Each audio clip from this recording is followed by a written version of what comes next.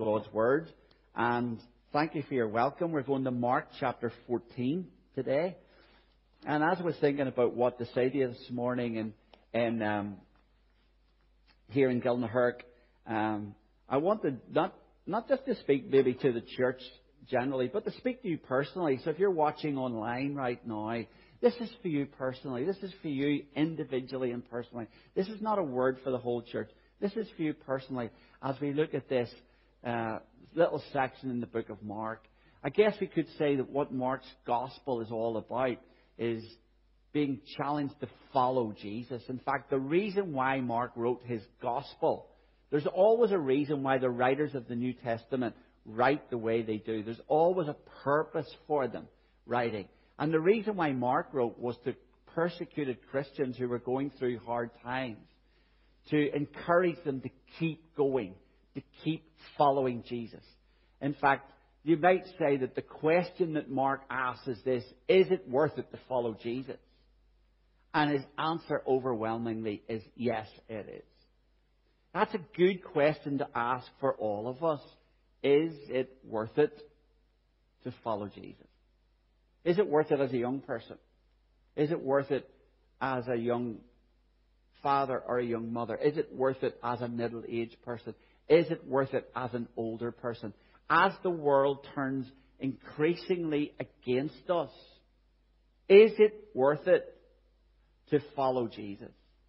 That's kind of the question that Mark asks. And the overwhelming answer is, of course it is worth it. And so therefore, in his narrative, he tells various stories to show that it is worth it in following Jesus. And one of the stories that he takes us to, just going to ask you guys just to click it on manually, because I'm not sure if this is working, is in Mark chapter 14, verses 1 to 11. And let's read it. And I will read it for you, but you can follow it on the screen as we go. And this is, in the context here, getting close to the last days of Jesus' life. Now, the Passover and the Festival of Unleavened Bread were only 2 days away, and the chief priests and the teachers of the law were scheming to arrest Jesus secretly and kill him. Can I just pause there for a moment before we go on with the reading? Is that not just a remarkable thing that we've just read? That as the Passover and the Festival on the Unleavened Bread, the two ran together, as they were getting closer, there were some people who were actually plotting to kill Jesus. They were planning a murder. Remarkable. In a religious festival, they weren't thinking good things, they were thinking bad things. They weren't thinking of the high and holy and lofty, almighty, awesome God. They were thinking, how do we get rid of this Jesus, this rabbi? So we go on in verse 2. It says, not during the festival, they said, or the people may riot. It's part of their planning, part of their thinking. How do we do this? While he, that's Jesus, was in Bethany, reclining at the table in the home of Simon the leper, a woman came with an alabaster jar of very expensive perfume made of pure nard. Now watch this. She broke the jar and she poured the perfume on his head. Some of those present were saying indignantly to one another, why this waste of perfume? It could have been sold for more than a year's wages, and the money given to the poor. And they rebuked her harshly. Leave her alone, said Jesus. Why are you bothering her? She has done a beautiful thing to me. The poor you have with you always, and you can help them any time you want, but you will not always have me. She did what she could. Note those 5 words. She did what she could. She poured perfume on my body beforehand to prepare my burial. Truly, I tell you, wherever the gospel is preached throughout the whole world, what she has done will also be told in memory of her. Just pause there for a wee second at verse 9.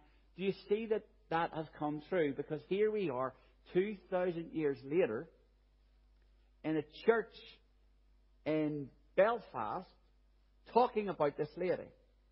So when Jesus said, this, what she's done, will be talked about throughout the world, wherever the gospel is preached, that's come through.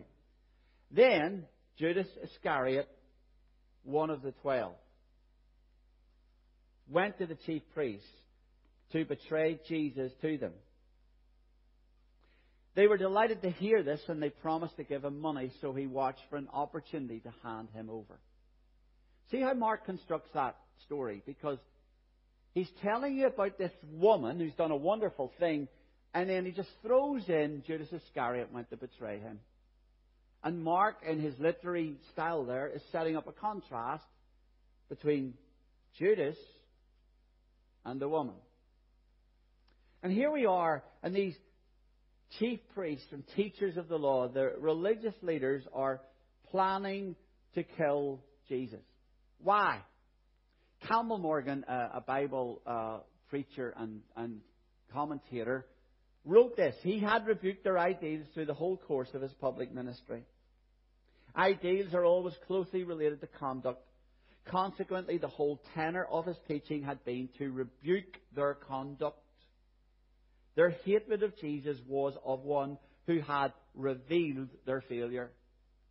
Campbell Morgan says that the reason why the chief priests and teachers of the law were so opposed to Christ was because Christ had revealed their failure. And they didn't like that. Their pride rose up within them. They would not dare admit or accept or acknowledge that they had failed. But Jesus said they were blind leaders of the blind. And the poor people, the ordinary people, the common people, could not find hope in their need. Jesus revealed their failure. Now, when Christ begins to put his finger and his hand on someone's life, we have to realize that when he does that, he's revealing our failure. He's showing us that we need him. And when you become a Christian, it starts right there. It starts with an acknowledgement of your need. An acknowledgement that you've failed, that you've sinned, as the Bible calls it, fallen short of God's glory, and that you need grace. You need grace. But sadly, many people go on their way proud and unbending and unacknowledging that they need help. And therefore they miss out on the salvation that Christ has to offer. Warren Wiersbe puts it like this: the ugliness of their sin makes the beauty of her sacrifice even more meaningful. Mark is contrasting Judas, these teachers of the law, and this woman. And we see how ugly their sin was in verse 1 and 2. They are scheming and planning to arrest Jesus and kill him. And we are contrasted with the beauty of this woman's sacrifice. And really what Mark is doing is he's saying to the people who read his letter or his gospel account, and the people like you and me, what side are you on? What side are you on? Are you on the side of the chief priests, the teachers of the law, who would not accept Christ? Are you on the side of Judas, who betrayed him? Or are you on the side of this woman who gives her total devotion to the Savior? So notice, first of all, her extravagant devotion here. She comes into this room and she comes right into the place here where Jesus is. And she comes and she has this beautiful jar of perfume, this beautiful jar of ointment.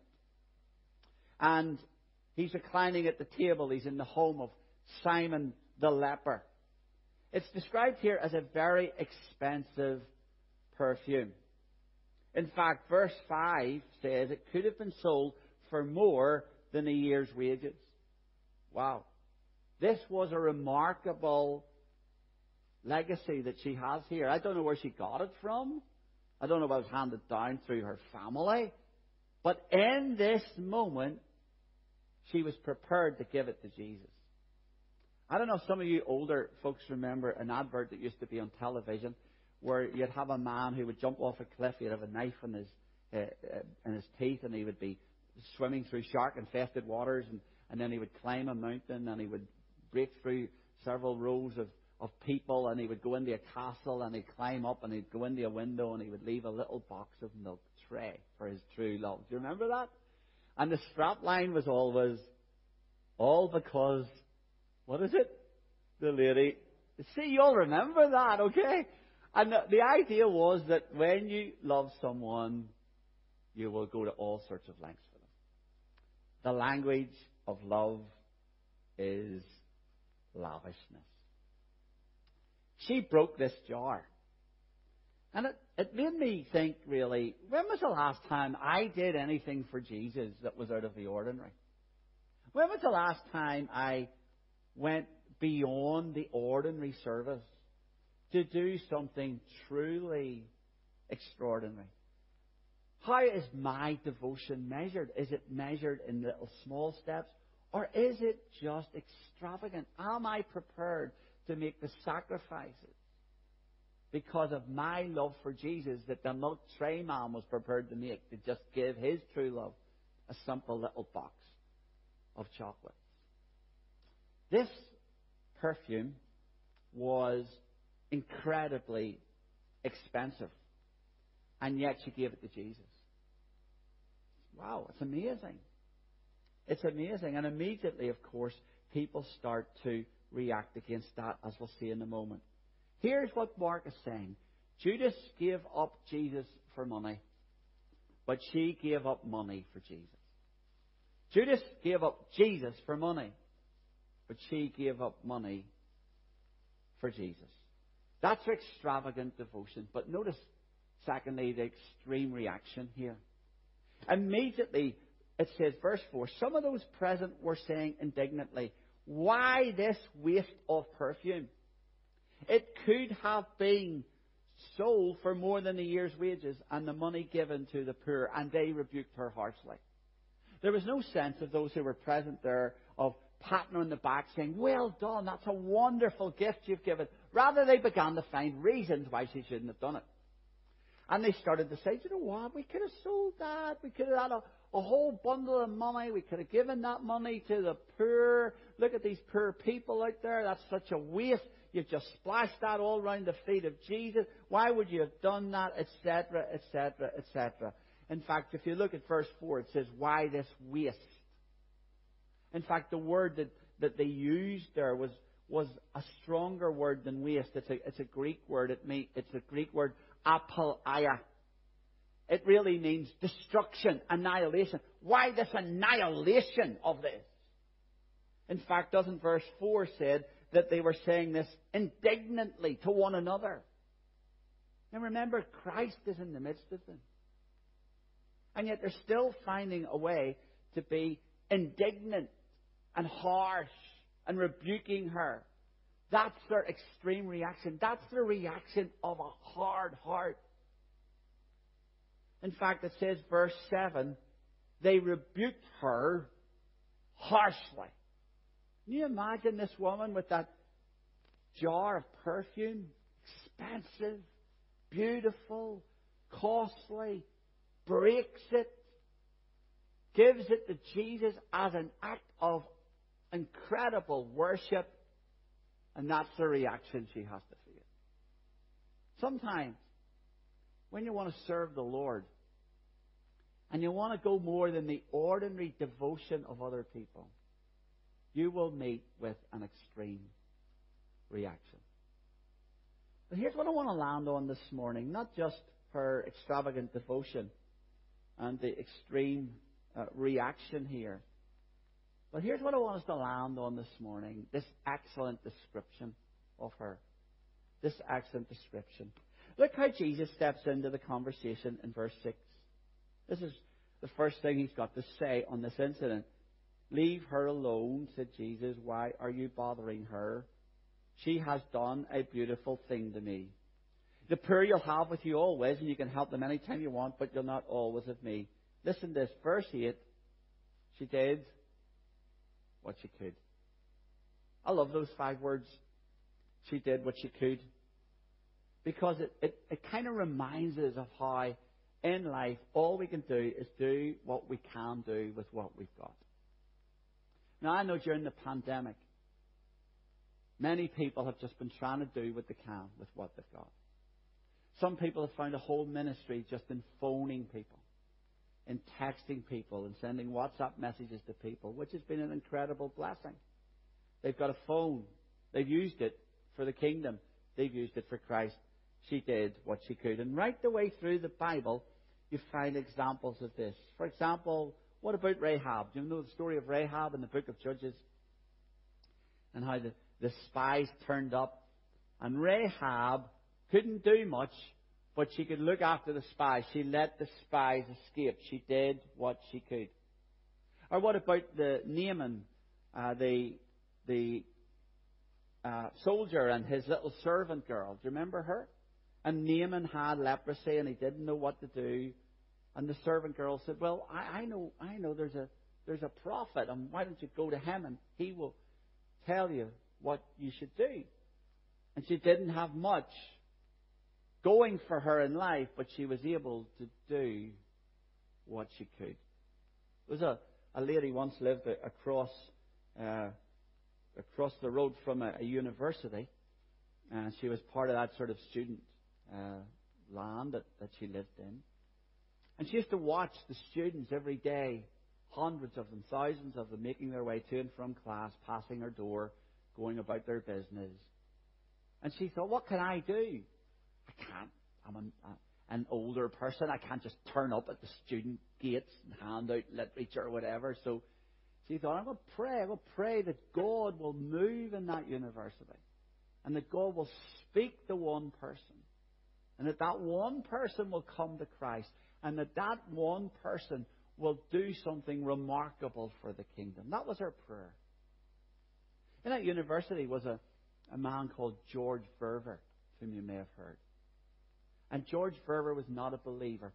But through her prayers and through the witness of others, George Verver came to Christ. And George Verver went on the following summer to get a few of his Christian friends together in a battered old van and travel across the border into Mexico to hand out Christian leaflets to Mexicans. It was a battered old van. They didn't have anything apart from a handful of leaflets in this old bus. And that was the start of what we now know today as Operation Mobilization, which ministers in hundreds of countries in the world. You will have heard of that ministry. And thousands and thousands and thousands of people across the world have come to Christ. I love the story of when they were buying the boat, the first boat, ship. You know, the Logos, wasn't it? The first one. And they spread a map of the world out on the table and they saw that most of the world was covered in water. And George Verver says, I think we should buy a ship. Imagine taking that to the deacons' meeting. Or the elders' meeting. What, are you crazy? And they bought the ship. George Verver described it as one big floating rust bucket. But it went from port to port to port to port to port to port to port, just ministering Jesus. And the successor of that ship, of course, is still carrying on that work to this very, very day. I'm sure many of you have visited either of the OM ships when they've been in Belfast. Where did it start? It started with somebody who did what she could. But when I started in ministry, my first church was in Limerick, in the Republic of Ireland. I went there as just nine people in membership of the church. We had 11 or 12 on a Sunday, probably half of what we've got here this morning. And most of those folks were elderly. And I was young, you know, I was in my 20s. And I wanted to see the kingdom built, and I wanted to see Jesus exalted in the city of Limerick. And I looked around and I said, Lord, I don't know how we can build a church for these people. I need you to do something special. And the Lord brought a man to us very quickly who had been a taxi driver in the city of Limerick. And one day he was sitting in his taxi and he looked across the road and he saw a bookshop. It wasn't a Christian bookshop. And for some reason he went and bought a Bible in the bookshop. He had never read the Bible in his life. He brought it home. He read it. He came to Christ. He thought he was the only Christian in Ireland. And then one day he was walking past our church building and he saw the sign advertising a Bible study and a prayer meeting. He thought, hallelujah, there are others here. There are other Christians here in this country. And he came in on our Wednesday night Bible study. I thought, he'll not stay. We're only a small group of people. There's nothing dramatic or exciting or attractive about having a small group of people to pray and read the Bible. But he did stay. He did stay. He did stay. And he had a taxi. And he was a taxi driver. And he did what he could. Because he started to talk to others who got into his taxi. In the course of the conversation, he said, "Well, I'll tell you what's happened to me. This is an amazing story." And he did what he could. We had another lady in the congregation, an elderly lady. And she one day realized that Limerick wasn't far away from Shannon Airport. But Shannon Airport in those days was one of the hubs for the Russian airline Aeroflot. So Aeroflot would often land planes in Shannon Airport. And the pilots and the cabin crew would get off. And sometimes they would have a whole day in Limerick City, which was the nearest city to Shannon. So they'd come into Limerick to do some shopping and to look around. And this elderly lady in our congregation, her name was June, started to think, is there something I can do here? And so she sent off to Scripture Gift Mission and she asked for some leaflets in Russian. She didn't speak a word of Russian. And she would just put these leaflets in her handbag and she would just tootle off on the bus into the city centre, and she would go to Dunnes Stores where the Russian air crew shopped more than any other shop, believe it or not, and she would come alongside them and she would open her handbag, and though she couldn't speak a word of language, she would take out the little leaflet, she would just show it to them like this. They would recognize their language and of course they would take it. And I thought, Jude, that is amazing. That is amazing. You'll never be a preacher. You'll never be a quote-unquote missionary. But you're doing what you can. And I want to challenge you this morning, as this lady did, to do what you can. The Lord Jesus just said of her those 5 words, she did what she could. A couple of years after I left Limerick, June passed away. She went to be with Christ. And they invited me, the church there very graciously invited me to travel back to Limerick to speak at her funeral service. Do you know what text I took for her funeral service? She did what she could. She did what she could. And here we find this woman, this excellent description that the Lord Jesus makes of her. Notice what he says here in verse 8. She poured perfume on my body beforehand to prepare for my burial. That's why she gave it to him. She was preparing his body for burial. And I don't know, maybe this is a little bit of a sanctified imagination here, but this is expensive perfume. And so I'm wondering if this is true, that everywhere he went over the next 48 hours, the aroma of the perfume would linger. So as he goes to Gethsemane, and as he goes to Golgotha, and as he goes to Pilate's judgment hall and the cross, as he goes to those places, the perfume is kind of lingering in the air. And so it hung in the air as he hung on the cross. You see, it's really expensive perfume, so even through the beatings and the mocking and the abuse that the Lord Jesus had to take, perhaps, just in that moment, they just got a little scent of the perfume that days before she had poured onto Christ. And in the ugliness and the viciousness and the disgust of the cross, something of the beauty of this woman's sacrifice carries on. And Christ hung on that cross for you and for me. His body was broken, his life was given up freely. Nobody takes it from me, he said. I give it up freely for you. He suspended between heaven and earth, between the place where God dwells and the place where man dwells, and he made reconciliation for us. And I don't know about you, whether you're in the building physically or watching this online or watching it or listening to it later, but Have you given your life to Jesus Christ? Have you repented of your sin and trusted Him? Has He become your Savior, your Lord, and your friend? It's quite possible to be religious as these people were and miss it.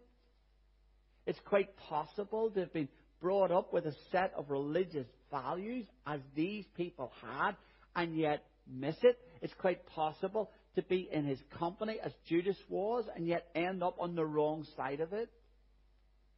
And when we think about Jesus hanging on the cross, and we ask ourselves the question, was it worth it for what that lady did? And Mark asked the question, is it worth it to follow Jesus? Yes, it is. Because here's the reality of it. When we come to understand the suffering mission of Jesus, we will give our all for it.